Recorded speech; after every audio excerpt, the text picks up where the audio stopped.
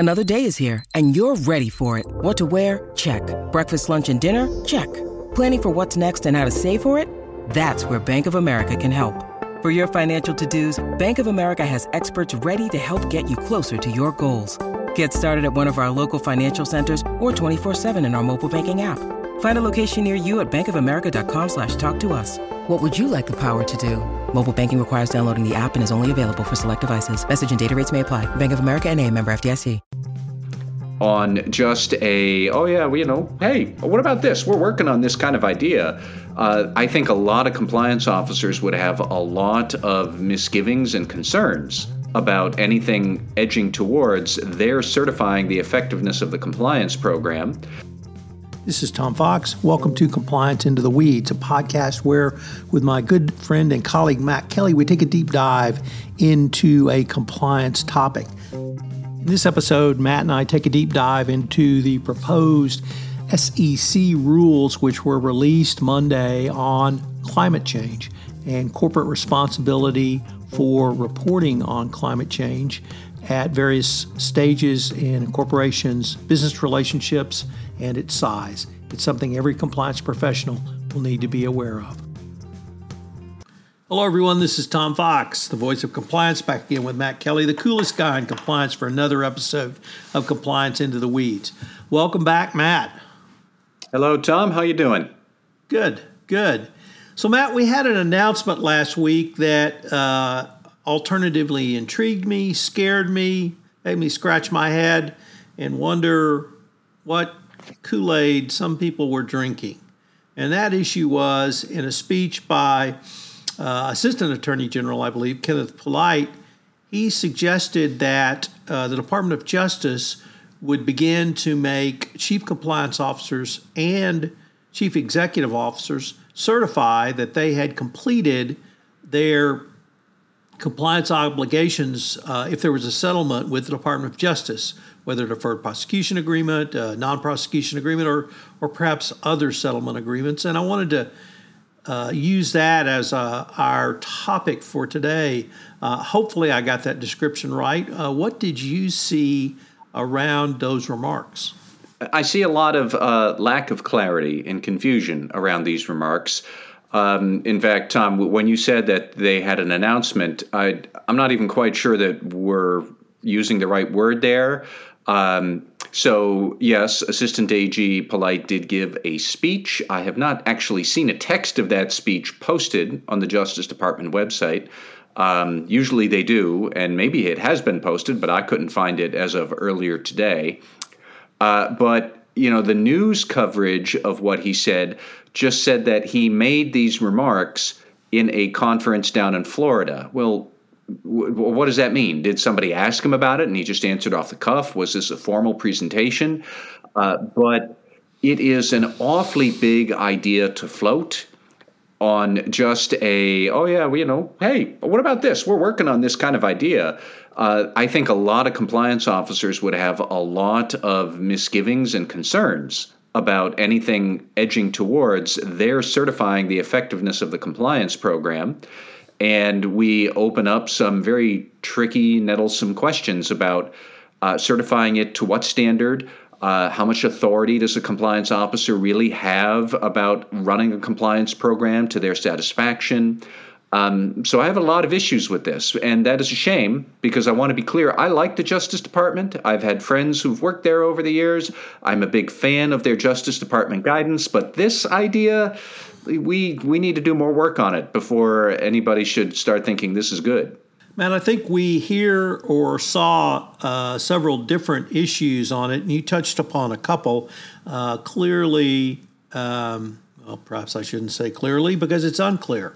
The lack of clarity you touched upon and what all of this means.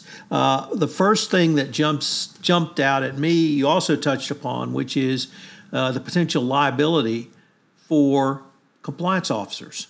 If they certify and either they are incorrect or they have misled the government, this could lead to personal liability if you've made that certification. And that also led me to consider perhaps do they have the authority within the corporation to make this type of certification? And then do they have the not just legal authority within the corporation, but do they have the actual authority to make that determination?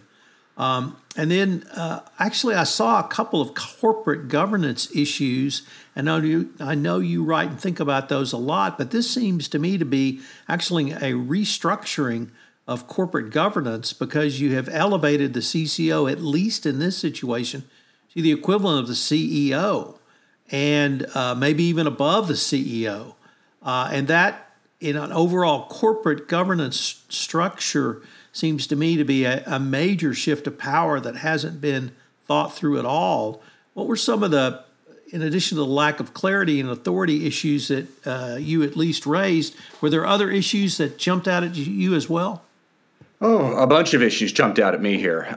In fact, before we get to those governance sort of issues, which I think are legitimate, let's even back up and still stick with the what are we certifying about here? So specifically, Mr. Polite, and we should note that he, in his previous pre-Justice Department career, he has worked as a corporate compliance officer. So he does understand the role and the pressures that people face. But he said that you would have to certify that the program would be reasonably designed to prevent misconduct.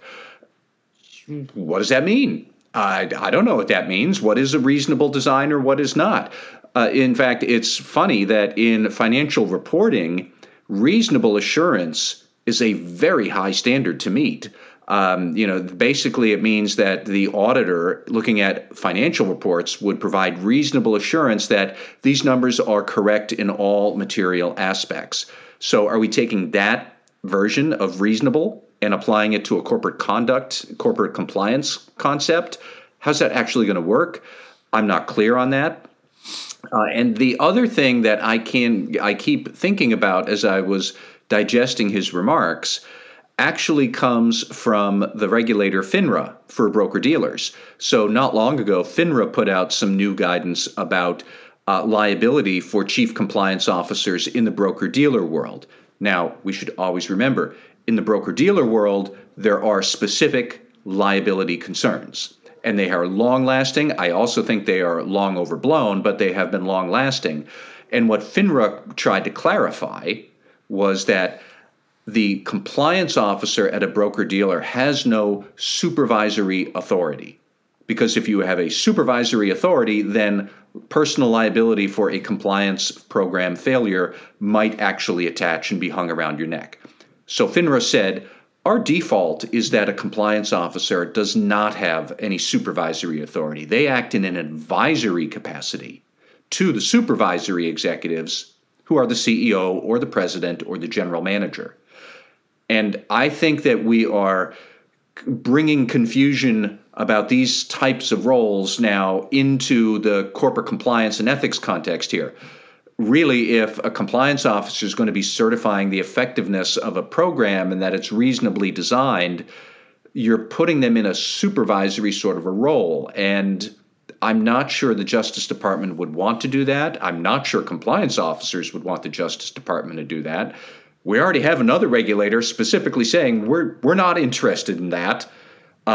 So that's where I keep coming down to. If you are in a supervisory role in the more strict legal sense or the corporate governance sense, then yeah, you're way, way up the food chain. You're co-equal to like the CEO, or I guess maybe, wouldn't you be stepping on the board's toes? Because I thought the board's job was to assure that there is a system to assure compliance risks are being managed. And yeah, what are we doing here? Now, I don't mean to jump on Assistant Attorney General Polite. Maybe they do have a thoughtful plan they are preparing to announce. I would love to see it. I would love to see it immediately, because this is the sort of thing that has compliance officers quickly breathing into a paper bag. There's a lot of unease around it. But you're right to say that there are going to be some big governance issues about who's in charge of corporate conduct and how's that all going to work. And I don't know. So let's maybe talk about actual versus real authority. Actual authority could be found in the corporate governance documents. The CEO could be a member of the executive committee, could be a member of the C-suite. But could a CCO have that paper authority or paper governance authority, yet really not be able to make those sorts of reasonable assurances? And is that a real risk for the everyday operations of a CCO? I mean, it could be. And in fact, if you talk to the compliance officers over in the broker-dealer world who have been freaked out about CCO liability from FINRA, that's exactly what they worry about, is that on paper it looks like they have a lot of authority, but in reality they don't have enough resources, or other supervisory executives, real ones like the CEO and the general manager, they're not paying attention to the compliance officer's warnings. And then what do you do? Now, specific to FINRA, that guidance that I mentioned, they are going to great lengths to basically say, you really have to be grossly negligent as a compliance officer that FINRA would take action against you. Or you have to be in on the corporate misconduct, and I don't think anyone would disagree with that idea. But still, there's a world of difference between having policies and procedures that define the compliance officer's role and that looks really good on paper, and yet in practice you don't have the resources or you're not getting the support from other executives.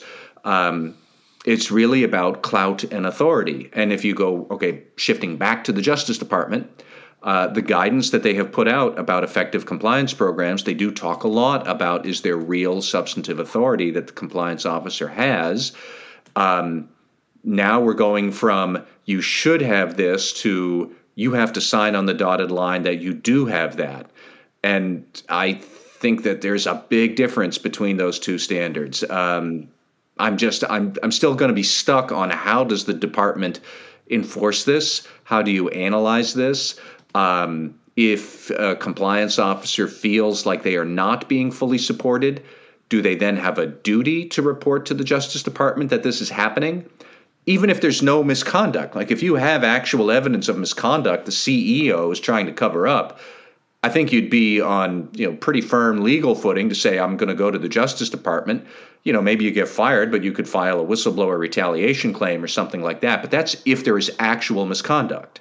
Now, I'm talking about how does this work if there isn't any actual misconduct, but you are getting blackballed and sidelined and your jobs or your budget is being slashed or risk assessments aren't being taken seriously. We're going to have a quick word from our sponsor, and we'll be right back with more Compliance Into the Weeds.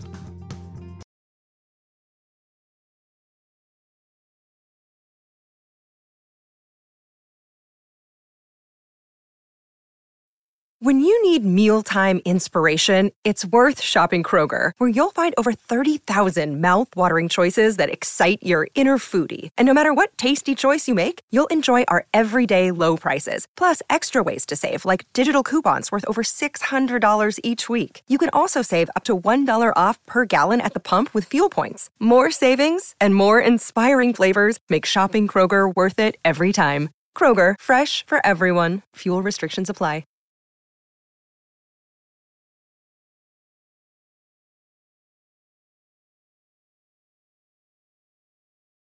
Maybe you go to the Justice Department with this concern for misconduct, and there might be consequences for that at the company. Maybe you get fired. But under that circumstance, you still have avenues open to you as a chief compliance officer. Maybe you could file a whistleblower retaliation lawsuit or a wrongful termination claim in court or something like that. My point being, if there's actual misconduct you, the compliance officer, know about that the company is covering up, if you want to go to the Justice Department for that, you can, and there are some mechanisms in place to give you some sort of protection. I'm more curious about if you're just certifying the effectiveness of the compliance program, what happens if you don't have any specific misconduct that you want to talk about, but you do think the program is being sidelined or marginalized or given short shrift or inadequate budget? How do you prove that's inadequate if you don't have actual misconduct examples that you can trot out and show to the Justice Department? So how would that work? At best, I think you'd have some really tense relationships with the legal department and the CEO and the board. And to what end? So I think that it's an interesting idea by Mr. Polite that we should give more strength to compliance officers. I'm in favor of that. But the details of this seem to run up against some pretty well-established corporate governance realities and office politics realities that I'm not sure I see how they'd be overcome. I don't think either one of us are really process engineer experts. It also seems to me from a basic process perspective to have some problems, so that you have a chief compliance officer who, during the pendency of the deferred prosecution agreement or other settlement agreement, would be the corporate head of putting the compliance program in place and then certifying that it is reasonably designed going forward. You should never have the same person who does the job actually then opine on whether the job is completed. You always want a second set of eyes on that. And in the case of a deferred prosecution agreement or other settlement agreement, it potentially could be a monitor who makes that certification. So just from a process perspective, it also seems to me to be somewhat problematic as well.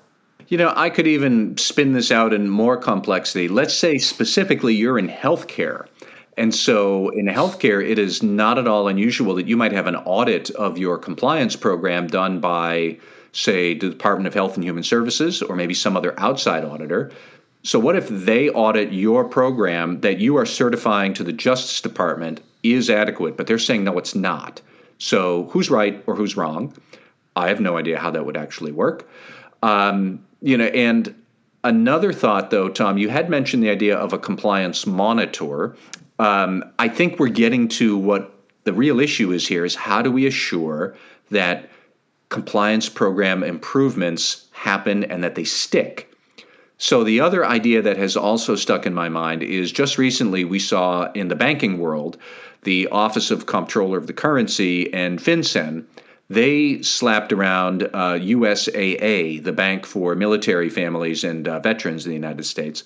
They gave them a $140 million fine and an extensive list of compliance program improvements that the bank has to make. These are very nitty-gritty about how you, even down to how many staff that USAA can or can't use for customer due diligence versus outside resources, the training. There's a lot of reports that will have to be made. There's going to have to be a board-level compliance committee that's established. It's an exhaustive list. But might that be a better vehicle for making compliance program improvements that will stick than having the CCO certify something? It's more like, the board can't get away from what OCC wants it to do here because there's reports that have to happen every 60 days. There's a laundry list of specific improvements.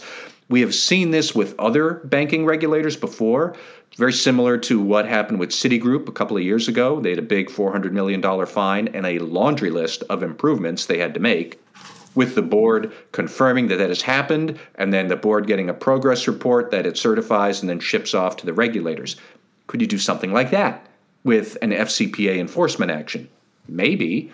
There might be other sorts of avenues that you could think through that are really about, frankly, just riding the company's ass, not the CCO's ass. You're not telling the CCO to certify something when that may or may not be within their ability to deliver it. But, could you use a monitor to ride their ass? Could you use a extensive list of improvements and a consent decree to ride the board's behind? Then the board would therefore ride everybody else's behind and get this done. That might be a better way to get at what we're really trying to do here, which is to make changes and compliance improvements stick. Well, what about monitors? I mean, typically a monitor will certify completion with a settlement agreement, once again, whether DPA, NPA, or other. Why don't we see this sort of obligation put on monitors, Matt? Or am I just way too outside the pale with that question? I think that's an excellent question because Lord knows monitors can charge an arm and a leg. So, make them work for it, guys. You want to rack up a $50 million tab on an FCPA settlement, you might as well be ready to certify something. I don't know how would our friend Mr. Monitor, Jay Rosen, feel about that idea, but there are expectations that compliance monitors could do that might actually foster a better relationship, say, with the chief compliance officer at the company.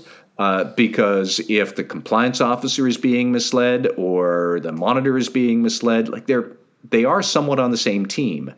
But if you're going to have the compliance officer, him or herself, certify that the program's reasonably designed and there hasn't been anything we haven't reported, if you are going to do that, then why do you need a monitor? Or if you are going to have a monitor, then why do you need a CCO certification? And maybe Mr. Polite has a good answer for that kind of question. I just don't know. He made these remarks, and we don't have the full picture of what the thinking is or when this might happen. I've heard other discussion points or rumors that the Justice Department wants to hire a more compliance officer expertise to help with this. I think that'd be a great idea, but in that case, announce it. So like I said, there's a lot that we have to know about before anybody in the compliance community, I think, would be very comfortable with this idea. Matt, that seems like a great point to end on. Hopefully we'll get some clarity from the Department of Justice one way or the other, and we can, you and I and the rest of the compliance community can kick this around and comment as appropriate. It certainly, I don't think it came out of the blue, but it seemed like quite a bolt of information that needs to be digested going forward. It's an intriguing idea, but there's a lot of details that have to be filled in before we would say it's a worthwhile pursuit. But yes. This is Tom Fox again. Thank you for listening to this episode of Compliance Into the Weeds. If you haven't done so, I would urge you to listen to my recent 5-part series, Taxman, on the intersection of tax and compliance. What is the intersection, and why, as a compliance officer, do you need to be aware of the tax implications around compliance? Check it out, Taxman, on the intersection of tax and compliance, on the Innovation and Compliance Podcast on the Compliance Podcast Network. I hope you will join Matt and I again next week, where we return with another episode of Compliance Into the Weeds. Compliance Into the Weeds is a production of the Compliance Podcast Network.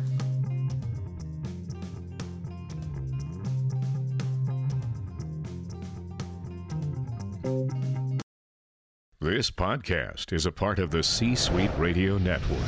For more top business podcasts, visit c-suiteradio.com.